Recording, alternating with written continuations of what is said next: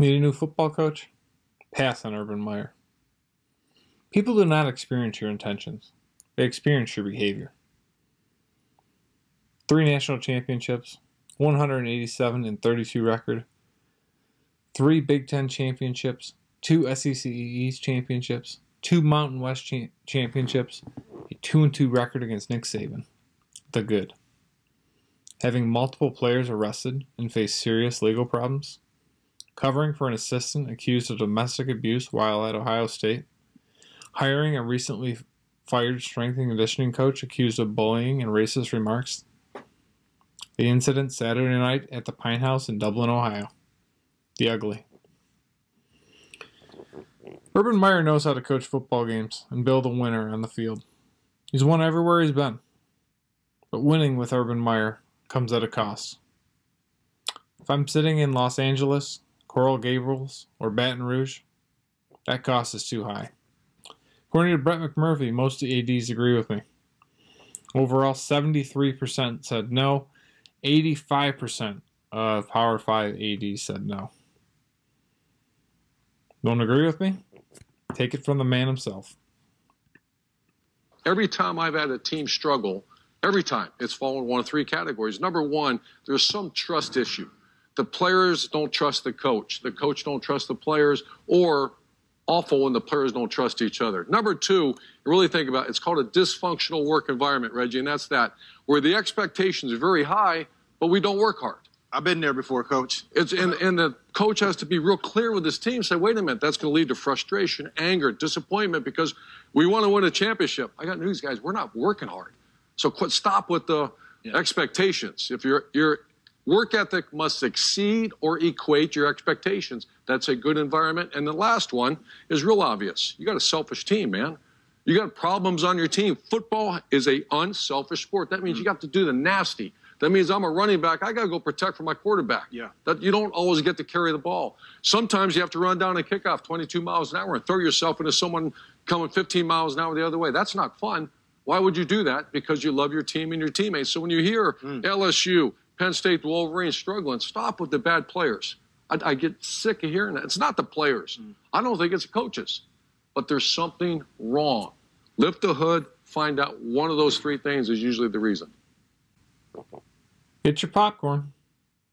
Last week I was high on Lane Kiffin and the Rebels. I'm glad I'm not the only one that has my popcorn ready before the games. Hotty toddy. You had a page of notes from your time here to reference back as to what bothers a Nick Saban coach team. What's on the backside of that piece of paper to tell you about today? Well, let's hope we didn't run out of pages. So here we go. Get your popcorn ready. Well, what's the big thing? Whoa. Stats of the week. Note, all data is courtesy of True Media and Pro Football Fans and comes from an article this week from Max Olson of The Athletic. Defense wins championships. Yeah, maybe like 20 years ago. The Georgia Bulldogs and Iowa Hawkeyes are working to make this old saying a reality. Their defenses are putting up monster numbers this season and setting themselves apart from the rest of college football. Dan Lanning has the Dogs playing at an elite level this season. Opponents average a meager .26 points per drive. They're putting relentless pressure on opposing offenses. Bo Nix and the Tigers are in for a challenge this weekend when he drops back. Opponents have dropped back to pass on the Dogs 150 times. More of those plays have ended in sacks, 18, than completions of 10-plus yards, 16. Go Dogs. Phil Parker once again has the Hawkeyes as one of the top defenses in the country. Despite their offensive limitations, the Hawkeyes' defense has enabled their offense to find success.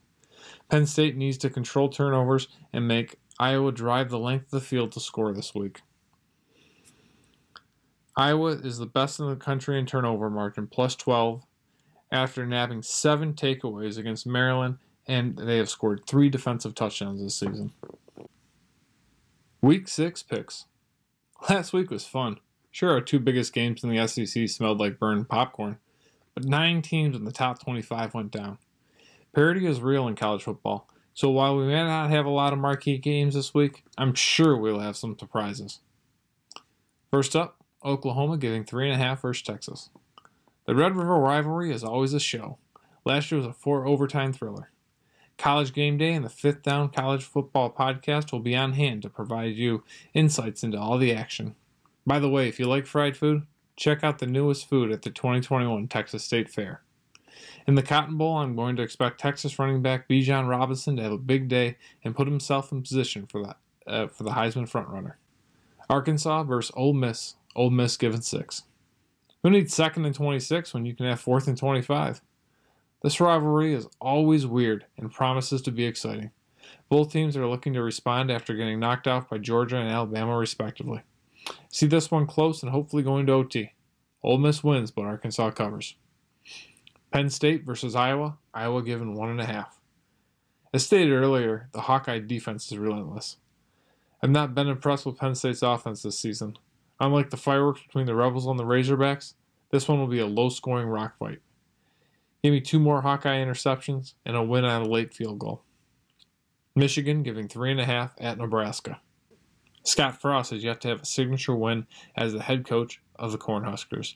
Jim Harbaugh's teams have shown a knack for not showing up when the leaves change color in October. Look for Frost and the Husker QB Taylor Martinez to find enough Saturday night magic to knock off the Wolverines. LSU versus Kentucky. Kentucky given 3.5. Kentucky got a big win last week when they knocked off the Florida Gators. But at least the Gators won the total yards and penalty stats. Right, Dan? LSU went up 13-0 on Auburn last week before being outscored 24-6 the rest of the game. My mind is saying stay away from this game. But I think Orgeron and the Tigers find a way to escape the Commonwealth with a victory. Last week against the spread, 3-1. Overall this season, 18-9. Grab your popcorn and enjoy the games.